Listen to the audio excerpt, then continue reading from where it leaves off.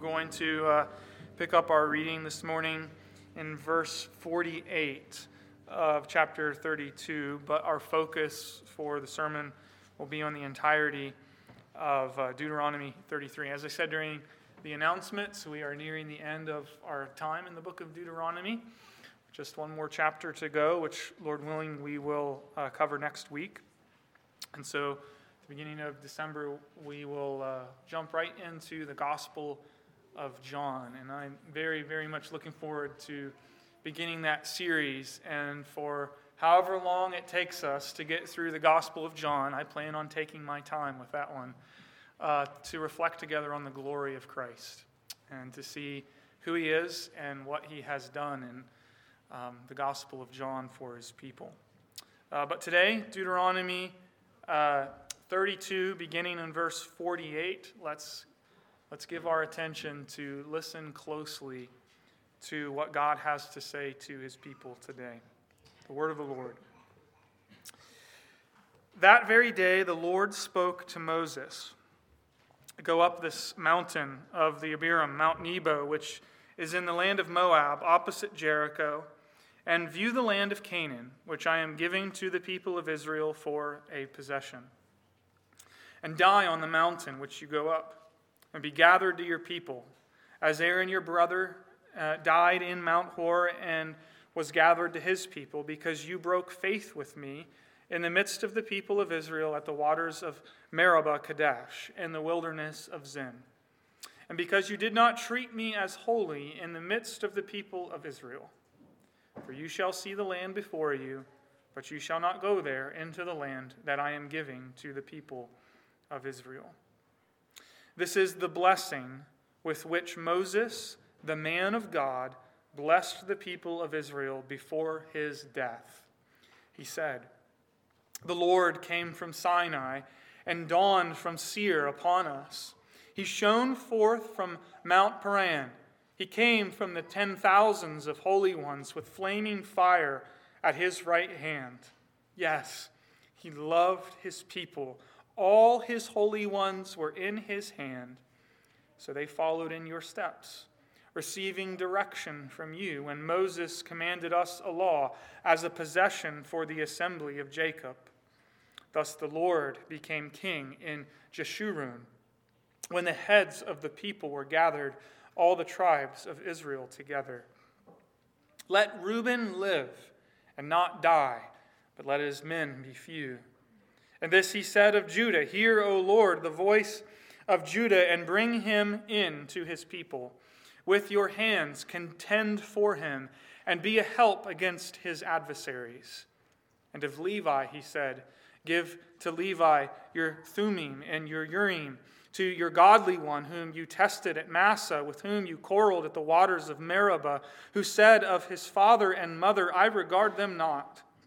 He disowned his brothers and ignored his children, for they observed your word and kept your covenant. They shall teach Jacob your rules and Israel your law. They shall put incense before you and whole burnt offerings on your altar. Bless, O Lord, his substance, and accept the work of his hands. Crush the loins of his adversaries, of those who hate him, that they rise not again. Of Benjamin he said, The beloved of the Lord dwells in safety. The high God surrounds him all day long and dwells between his shoulders. And of Joseph he said, Blessed by the Lord be his land, with the choicest gifts of heaven above and of the deep that crouches beneath, with the choicest fruits of the sun and the rich yield of the months, with the finest produce of the ancient mountains and the abundance of the everlasting hills, with the best gifts of the earth and its fullness, and the favor of him who dwells in the bush. May these rest on the head of Joseph, on the pate of him who is prince among his brothers, a firstborn bull. He has majesty, and his horns are the horns of a wild ox. With them he shall gore the peoples, all of them to the ends of the earth. They are the 10,000s of Ephraim, and they are the thousands of Manasseh. And of Zebulun he said, Rejoice, Zebulun, in your going out, and Issachar in your tents. They shall call peoples to their mountain. There they offer right sacrifices, for they draw from the abundance of the seas, and the hidden treasures of the sand. And of Gad he said, Blessed be he who enlarges Gad. Gad crouches like a lion. He tears off arm and scalp.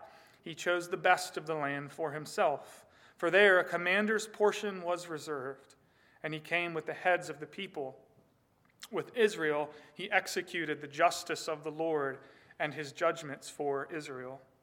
And of Dan he said, Dan is a lion's cub that leaps from Bashan. And of Naphtali he said, O Naphtali, sated with favor and full of the blessing of the Lord, possess the lake and the south. And of Asher he said, Most blessed of sons be Asher, let him be the favorite of his brothers, and let him dip his foot in oil. Your bars shall be iron and bronze, and as your days, so shall your strength be. There is none like God, O Jeshurun, who rides through the heavens to your help, through the skies in his majesty. The eternal God is your dwelling place, and underneath are the everlasting arms. And he thrust out the enemy before you and said, Destroy. So Israel lived in safety. Jacob lived alone in a land of grain and wine, whose heavens dropped down dew. Happy are you, O Israel, who is like you, a people saved by the Lord, the shield of your help and the sword of your triumph. Your enemies shall come fawning to you, and you shall tread upon their backs. We know that words are powerful, especially last words. This truth is brought home to me by the story of a woman who survived Auschwitz. After both of her parents were lost, she and her little brother, who was only 8 years old at the time, were loaded onto a train to be taken to a concentration camp in German-occupied Poland. And when they were traveling, she looked down at her little brother and saw that he had forgotten his shoes. And in that moment, she said to her brother, Why are you so stupid? Why can't you just keep your stuff together? Now, surely those are not the worst things a teenager has said to their younger sibling, but in this case, it was the last words that she ever spoke to her little brother, who she never saw again. Last words bear special significance, don't they? They stick with us. And we see this reality in a more positive way throughout the Bible. An example is like Jacob gathering his 12 sons together to bless them on his deathbed.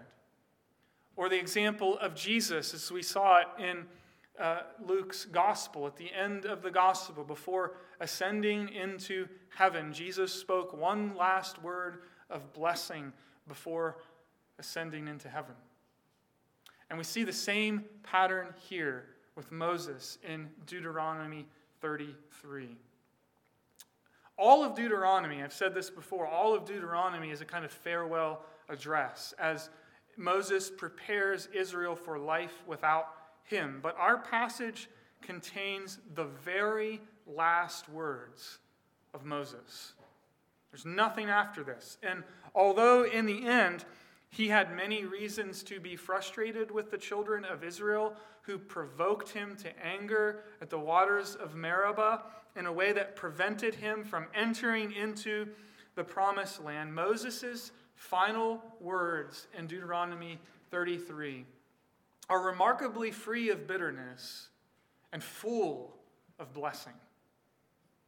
And like Jacob, who blessed his 12 sons before his death at the end of Genesis, Moses now blesses not 12 sons, but 12 tribes. And it is his last and final act of leadership to pronounce a benediction. At the end of Deuteronomy 32, we saw that Moses was commanded to ascend Mount Nebo, where he will be given this mountaintop view, this panoramic view of the promised land, the land of Canaan. And then he's told in no uncertain terms that he will die. His work is nearly done. There's just one final thing to do. And that is for Moses to proclaim blessing over the people of God. Blessing, beloved, gets the last word. So let's explore this benediction today in 3 parts, which you'll find outlined in your bulletins. First, God's love in verses 1 through 5, God's blessing in verses 6 through 25, and finally, God's protection in verses 26 through 29. First, God's love for his people. In verse 2, Moses begins by saying, "The Lord came from Sinai and dawned from Seir upon us. He shone from Mount Paran. He came from the 10,000s of holy ones with flaming fire at his right hand." Here the Lord is being described as a divine warrior and king who comes forth to lead his people and to direct their steps, to direct their way. And I wonder, pay attention to the details here. I wonder if you notice that like the Aaronic benediction in Numbers 6, which says, "The Lord make his face to shine upon you," did you notice how Moses' benediction is full of light? There's no such thing, I think we could say, there's no such thing as a blessed life without light. And here in Deuteronomy 33, the light of God is closely associated with the law of God, the giving of the law, which is a lamp to our feet and a light to our path. So pay attention here to the way the words go. The light of God is associated with the law of God given at Mount Sinai, but that's not all. It's also associated with the love of God, where Moses then goes on to say, yes, he loved his people. And so put all that together, what do we have? We have light, we have law, and we have love. Yes, he loved his people. And we need to appreciate the significance of this being Moses' final word to Israel. Again, last words bear special significance. You focus on the things when you deliberately know these are your last words. You will focus on what you want your audience to know. And this is what Moses wants Israel to know. Yes, the Lord loved his people. But more than that, I think we need to also appreciate that these are more than merely Moses' words. This is Moses speaking as prophet, declaring the word of the Lord to the people of God, and God is declaring his love in no uncertain terms to Israel.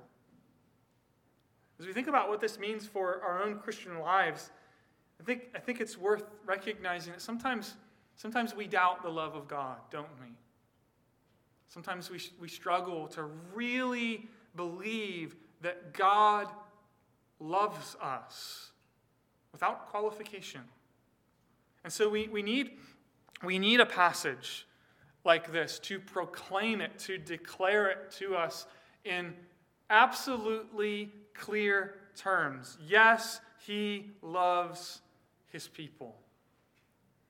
The Puritan John Owen recognized in his time that a lot of Christians struggle here. A lot of Christians need help here. He says that many Christians lack the joy and the freedom and the glad obedience that God wants his people to experience because they are not settled in their hearts on the love of God. And he says that until we know, if I can put it this way, until we know in our bones the love of the Father, every other discovery of God, Owen says, will only make us fearful. Owen identifies this as one of the great burdens that keeps people from really enjoying the Christian life and from growing in the Christian life. They don't know, for one reason or another, just how much God really loves them. Owen says that what the Father, listen to this, what the Father wants us to know, first and foremost, those are my words, but that's what he's saying, first and foremost, is that he loves you. And he's proven that, hasn't he? He has shown that. He has displayed it in no uncertain terms by giving us his very best, by delivering up his own beloved Son to redeem us, to make us sons, to make us his children. And this passage shows us that Owen is absolutely right with this emphasis. With Moses' final words to the people, the heartbeat of his message is this: yes, the Lord loves his people. One more thing from Owen. Owen says, exercise your thoughts on this very thing, the eternal, free, and fruitful love of the Father, and see if your hearts are not made to delight in him. Sit down a little at the fountain, and you will quickly have a further discovery of the sweetness of the streams. That brings us to the second thing I want us to see here, God's blessing of the tribes in verses 6 through 25. And here Moses proclaims distinct blessings on the distinct tribes of Israel. There's a lot happening here, so what I want to do is I want to run through them quickly so we can get a sense of the blessings promised. And then I want us to step back from these blessings far enough to stand on the other side of the empty tomb to see their ultimate significance. The first tribe is Reuben. That the tribe of Reuben live and not die. Life, not death, is God's will revealed for his people in this blessing. The second blessing is for royal Judah, and the blessing here reflects Jacob's prayer back in Genesis 49 that Judah would be able to fulfill the kingly task of ruling over his adversaries, a king to protect the people and to rule. The third blessing's for Levi, and this is one of the most detailed blessings. And we'll come back to why that is in just a second. But this blessing is related to various aspects of Levi's priestly vocation. The tribe of Levi was given the honor of the priesthood and was given the responsibilities which can be summarized as teaching the law to the people of God and to offering sacrifices on behalf of the people of God. And Levi's blessing ends with a prayer that the Lord would bless his labors and accept the work of his hands and crush his enemies. A priest teach and make intercession on behalf of the people. A priest who has victory over his enemies. Now, just as a brief aside, again, I said this is one of the most detailed blessings, and we might wonder why that is. I think part of the answer has to do with Levi's zeal for the Lord. In verse 9, the events that are being recalled are the events that recorded in Exodus 32, where Moses, you remember, came down off the mountain to witness the whole golden calf incident. And when Moses saw how the people had just broken loose into idolatry, Moses stood at the gate of the camp and asked the question, "Who is on the Lord's side? Come to me." And we read in Exodus 32, all the sons of Levi gathered around him, and Moses said to them, "Thus says the Lord God of Israel, put your sword on your side, each of you, and go to and fro from gate to gate throughout the camp, and each of you kill his brother and his companion and his neighbor, And the sons of Levi did according to the word of Moses. And that day about 3,000 men of the people fell.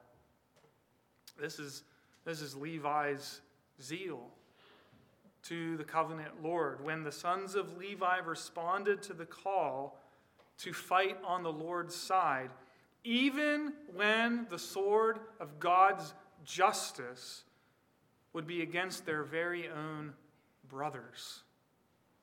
Who in service of the demands of divine justice would forsake family? That's essentially the question that was being asked by Moses. And on this occasion, only the sons of Levi stood up. And I think this example of covenant faithfulness under the covenant of Moses, of course, anticipates, however, the words of the Lord Jesus himself in the Gospel of Luke 14, verse 26, where Jesus says, "If anyone comes to me and does not hate his own father and mother and wife and children and brothers and sisters, yes, even his life, he cannot be my disciple." See what Jesus is saying? Jesus is saying, even in the most tragic of circumstances, when we are confronted with the choice, and the choice is either love God or love my closest kin, followers of Jesus act like Levi and choose the Lord's side. Now, who can make such a claim on our lives? The reality is only the Lord God can claim such absolute allegiance of us. And the reality is, here's the Lord Jesus doing exactly that. To be clear, again, when the choice is either love God or devotion to family, when those two things are at odds with each other, followers of Jesus choose to love the Lord, because our allegiance to him must trump all other claims. And I love to tell you all the time that Jesus never requires something of us that he himself has not done. And you remember that Jesus himself lived this way in his earthly ministry to save us. You remember at times when Jesus began preaching, his own family members stood up and said, "You've got to stop saying these things in public. You're going to get yourself into trouble." But Jesus kept preaching the truth. He remained loyal to his Father. But again, coming back to the promised blessing, the promise to Levi is a priestly one. Priests to teach the law and to offer sacrifices on behalf of the people. The next blessing goes to Benjamin in verse 12. As the beloved of the Lord, Benjamin is kept safe. God surrounds him all day and dwells between his shoulders. It's the promise of affection and protection. In verses 13 through 17, Joseph, later Ephraim and Manasseh, is blessed with the abundance of the earth. And the description here is astounding. Choice gifts from heaven above and the deep beneath. Choice fruits, rich yields, finest produce, abundance. That's the picture here. The best of the best from the earth in its fullness. It is the promise and picture of overflowing abundance. And in verses 18 through 21, Zebulun, Issachar, and Gad are blessed. Notice the language in verse 18 of Zebulun going out and Issachar in your tents. It's what commentators call a merism. It's meant to summarize the whole. Daniel Block suggests this is intended, right? Going in and going out, or going out and going in. It's a Hebrew way of saying all of life, wherever they are, they will have reason to rejoice because of God's overflowing blessing. And then notice this blessing and this rejoicing is related to their calling other people to their mountain to offer right sacrifices. The people in view here are outsiders, strangers, Gentiles even. Strangers to the covenants of promise, as Paul puts it, who are being called to ascend the mountain and serve the Lord. Verse 20, Gad's blessing takes the form of enlargement, and notice that it is God himself who will expand Gad. And finally, in verses 22 through 25, Dan, Naphtali, and Asher receive blessing, and the blessing emphasizes victory over enemies, strength, and favor among God's people. Now, I know that probably felt like a bucket of information being poured out upon us, but let's step back now and ask the question, what are we to take away from these blessings? What are we supposed to see here? What is the message of these blessings set before us? And brothers and sisters, I want us to appreciate this morning that the message is nothing less than the gospel, the good news of our Lord Jesus Christ. And to appreciate that, first we need to understand and reckon with the place of a father's blessing here. We need to understand the way that this benediction is told. We are meant to see this as a deathbed blessing. Just like Jacob blessing his 12 sons, here is Moses, now a fatherly figure of Israel, blessing the 12 tribes of Israel. He's about to die, and this is his fatherly benediction. Now, my point here is not that this is a pattern that we, as any of us who are fathers, are morally obligated to follow. That's not the point. After all, Moses is not merely a fatherly figure. He is a prophet. As he's described in this very chapter, he's identified as the man of God. That is a formal title given to prophetic figures in the Old Testament, people who are appointed by God himself as spokespersons for the Lord, spoke the word of God to the people of God. And this gives a unique authority to his words because his words are not his own, but the words of the Spirit spoken through him. And so in another respect, we need to appreciate that this is God's fatherly benediction spoken over Israel, his son. And then secondly, we need to appreciate Israel's identity as God's son. Now, Moses pronounces distinct blessings to distinct tribes within the body of Israel, but let's not forget that Israel is corporately one body, one adopted son of the Lord. In Exodus 4, verse 22, the Lord told Moses to say to Pharaoh, "Thus says the Lord, Israel is my firstborn son." And so Israel collectively is one heir of the blessings of the kingdom of the Lord. So where does that leave us?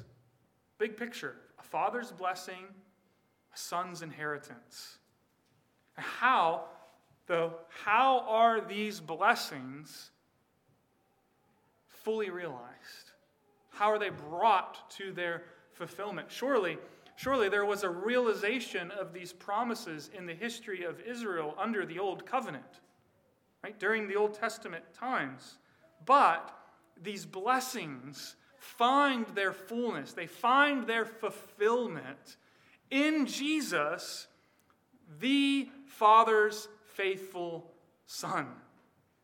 Remember what I've been saying throughout our series in Deuteronomy, that Jesus is true Israel.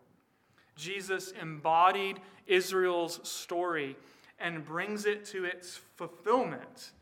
And as true Israel, as God's faithful Son, as God's covenant-keeping Son, he received the promised inheritance. You see, the wonder of the gospel is that the inheritance that he receives, the inheritance that is his by right, he freely shares with his people.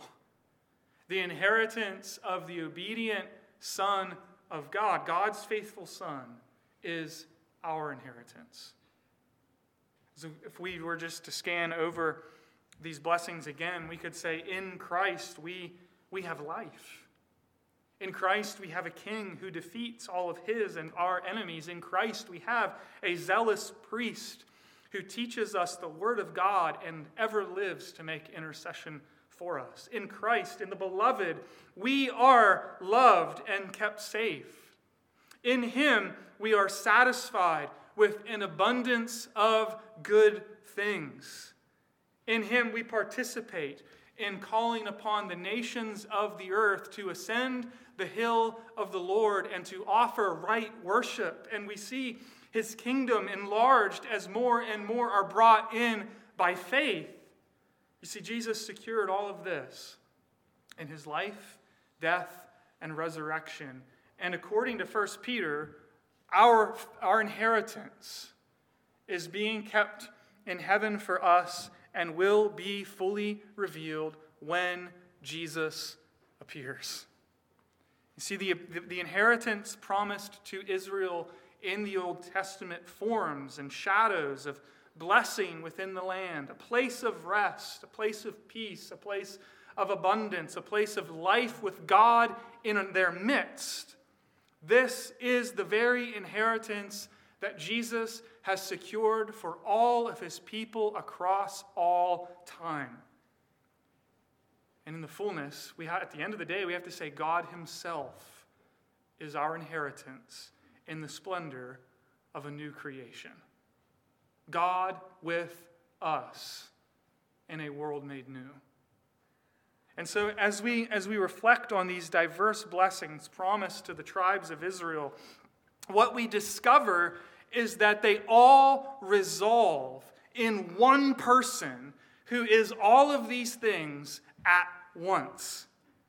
And he is all of these things for all of his people. It doesn't matter if you're from one of the tribes of Israel. It doesn't matter whether you're a Jew or Gentile. None of it has any bearing on the inheritance of the saints. Because so long as we belong to the one true and faithful Son, then every blessing is as much ours as it is another who belongs to this same Jesus by faith.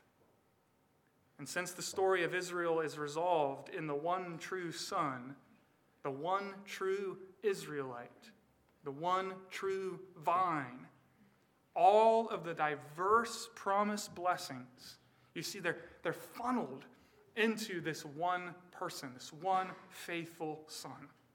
So that if we are united to him, we receive and enjoy every one of God's promised blessings. Is it any wonder why at the end of this, Moses says, "Happy are you, O Israel." We receive every lofty blessing promised to the tribes of Israel in their fullness, in their substance. See, we get the reality, not just the Old Testament symbols given to God's people to teach them and prepare them. In the kingdom of our Lord Jesus Christ, we are the recipients of the blessings of life, dominion, protection, abundance, fellowship. We participate in the privileges of calling other people in to ascend the hill of the Lord with cleansed hands and purified hearts and offer acceptable worship through Jesus Christ. Seeing the kingdom of our Lord expanded by the Lord himself as he gathers his people in. So this is the wonder of the gospel. We share in the victory of our Lord Jesus Christ over all of his and our enemies. You see, it's all ours in and through Christ. So again, we come back to the words, yes, the Lord has loved his people, hasn't he not? This brings us to the third part of the benediction in verses 26 through 29. The focus here is God's perfect protection of his people, of his loved ones. Moses brings not only this benediction to an end, but all of his words to a final conclusion in verses 26 through 29. He says, "There is none like God, O Jeshurun, who rides through the heavens to your help, through the skies in his majesty. The eternal God is your dwelling place, and underneath are the everlasting arms. And he thrust out the enemy before you and said, destroy. So Israel lived in safety. Jacob lived alone in a land of grain and wine, whose heavens drop down the dew. Happy are you, O Israel, who is like you? A people saved by the Lord, the shield of your help, the sword of your triumph. Your enemies shall come fawning to you, and you shall tread upon their backs. There's just so much to say about these wonderful words, but two things stand out. Let me draw your attention to them quickly. First, the security of God's people. The security God's people enjoy under the protection of God. Who is it? Ask the question. Who is the one who comes to help Jeshurun? That's an affectionate title for Israel. Okay? Who is it that comes to our help? Moses describes him as the incomparable one who rides through the heavens, through the skies in his majesty. Now here's a truth to remember. That whatever happens in this life, beloved, whatever happens in this world, God's people are secure because the Lord himself is their protector. But we need to take it further than that. That's not enough because Moses says more than that. He's not only our protector, he is our dwelling place. He is our true home. He is where you belong. The Lord is the dwelling place of his people, the Lord of heaven and earth, the Creator, the mighty divine warrior who shines forth, provides a safe and secure home for his people to keep them in perfect peace. What a word, what a timely word that is in our own day that's filled with uncertainty. I think we all feel that. We're wondering what's going to happen. What's going to happen in the Middle East? What's going to happen in other parts of the world? Is there going to be World War III? What's going to happen to America? It just seems like there's so much societal decay that is happening in our lifetime. Or maybe the uncertainty is even closer to home in your life. Maybe you see it right before your eyes now. What do we need to do when we're feeling that uncertainty? We need to remember the bigger story, don't we? There is none like God, and this eternal God is your eternal home, and underneath you, right now, are the everlasting arms. You are safe, you are secure, a people loved by the Lord, who is the shield of your help and the sword of your triumph. It is no wonder that among Moses' final words to God's people are these: happy are you, O Israel. Who is like you? Think on your blessings in Christ. And when you do, you'll see that whatever is going on in the world or in your life, that you have reason to rejoice. The final thing we need to see here is how Moses' very last words in the law contain an echo of the very first words of the gospel. I love this. I think this is thrilling. Again, remember Israel's story is fulfilled in Christ. With that in mind, look at Moses' final word, which is a declaration of victory, isn't it? Your enemies shall come fawning to you, and you shall tread upon their backs. Now, you do not have to be a biblical scholar to see how the last words of Moses contain an unmistakable echo of the very first words of the gospel declared in Genesis chapter 3, verse 15. When the Lord declared to the serpent, I will put enmity between you and the woman, between your offspring and her offspring. He will bruise your head, and you will bruise his heel. And in the most unexpected way, Jesus fulfilled this promise on the cross. Jesus tread upon our enemy, the devil, by dying and getting back up again. And now he sits at the Father's right hand, where the Father has spoken to him the words of Psalm 110. Sit at my right hand until I make your enemies your footstool. He must reign until he has put all his enemies under his feet. You see, if you belong to this Jesus, you are perfectly safe. Ultimately, you are perfectly safe because of a promise that God the Father made to God the Son. And he will keep that promise, beloved. He will tread upon his enemies. And so as you look at this benediction, see God's promised protection. See his overflowing blessing that comes to you in Christ. And know in your heart of hearts, God loves his people. Let's pray. Our Father, we thank you for an even better mediator than Moses, for Jesus, who ascended another hill to die so that he could speak a better word of blessing to us.